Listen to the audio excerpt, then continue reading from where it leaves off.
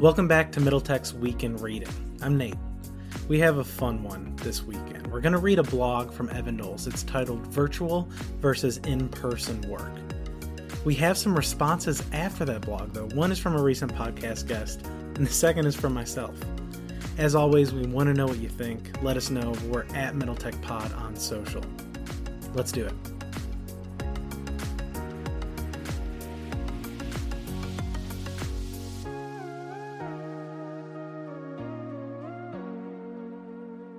Virtual versus In-Person Work by Evan Knowles. The world unquestionably changed in so many ways due to COVID. One of the ways the world has changed the most is in how we work. Businesses had to very quickly change to a remote-first reality last year, and that put a strain on less technical businesses, and it put stress on a lot of employees who are used to being around the people that they work with as part of their job. The new reality will likely be something closer to a hybrid model, but COVID has proved a good percentage of the work we do every single day can be done virtually. Not all things will go virtual, though. Here are a few things that will remain in person for the most part. Number 1, strategic sales with large accounts.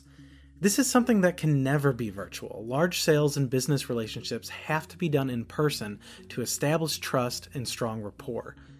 The investment of travel and entertainment for these large accounts and for these strategic relationships will always be worth it. We will see a large percentage of sales and introduction meetings go virtual, but not those big ones. There's too much on the line. Number 2, new employees and roles that involve strong teamwork. The teams that come to mind when I'm thinking about this are sales, brand marketing, product development, and even some engineering. You can never replace the serendipity and spontaneous conversations that take place in person with these kind of roles, especially with new teammates. These roles all involve heavy collaboration and brainstorming of new ideas. That work can't be done on Zoom or on tools like Miro with the same effectiveness as simply sitting across the table from that person. Number 3, entry-level sales. Sales is all about empathy, energy, and knowledge. New salespeople need to be around other salespeople to get that energy, that empathy, and that knowledge, and that it takes to convert sales. Those things are feelings and are learned by example and spontaneous moments. Entry-level sales is very hard. It is the hardest team to build at any company. Making this role remote would greatly increase stress, disconnection, and ultimately increase the churn of salespeople. Sales organizations with high churn typically fall behind. Alright, so those are some good points from Evan. In a recent Middle Tech episode with Masha from Drive Capital, we discussed that exact topic, and she had similar opinions. Take a listen. I think if we zoom out 5 years from now or fast forward or whatnot, and like someone historically maps back, I think the companies that choose a remote forever policy are going to fall behind those that come back into the office and start, working from work. And just the idea generation that happens, in person is just like unequivocally better, right? Like it's less formal, even though people are getting used to Zoom. I think one reason it was important for us to work, safely in the office together was that spontaneous kind of back and forth just wasn't happening for us as a partnership over Zoom. So, I personally, Nate, I wonder where remote work lies in the future. It was popular last summer for people to say, I'm never going back into the office, and I even know some people who still think that way. But for me, it was never like that. I just get too much energy from human interaction, and I can't just sit at my desk in my bedroom all the time. I miss that energy. But I also can't see myself wasting an hour or two every single day commuting and dealing with the logistics of an office.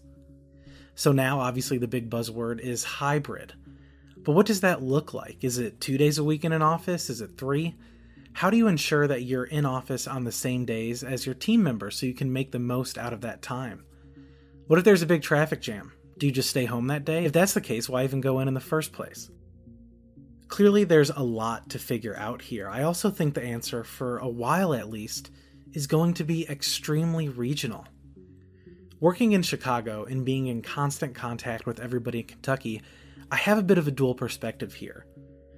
When I talk to people in Kentucky, at first it feels like they just said screw it about COVID, and it sounds like a really foreign concept.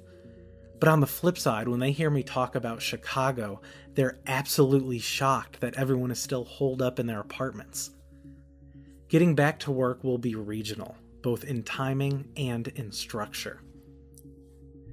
Like Masha said, some companies will have advantages if they get back early. But maybe other companies will have an advantage of better talent if they stay remote and that talent wants to be remote. Like Evan said, some activities are simply executed better in person. But will everybody that is part of those activities, both internally and externally, agree with that? Last March and April, we pivoted to COVID so quickly. It was a wild time, and the world looked completely different almost overnight. That's already beginning to reverse itself in some areas. Things are opening back up quickly as well. But just like we couldn't imagine what things looked like when we shut down until it had already happened, I don't think we can predict what they'll look like next until we're fully there either. So what do you think?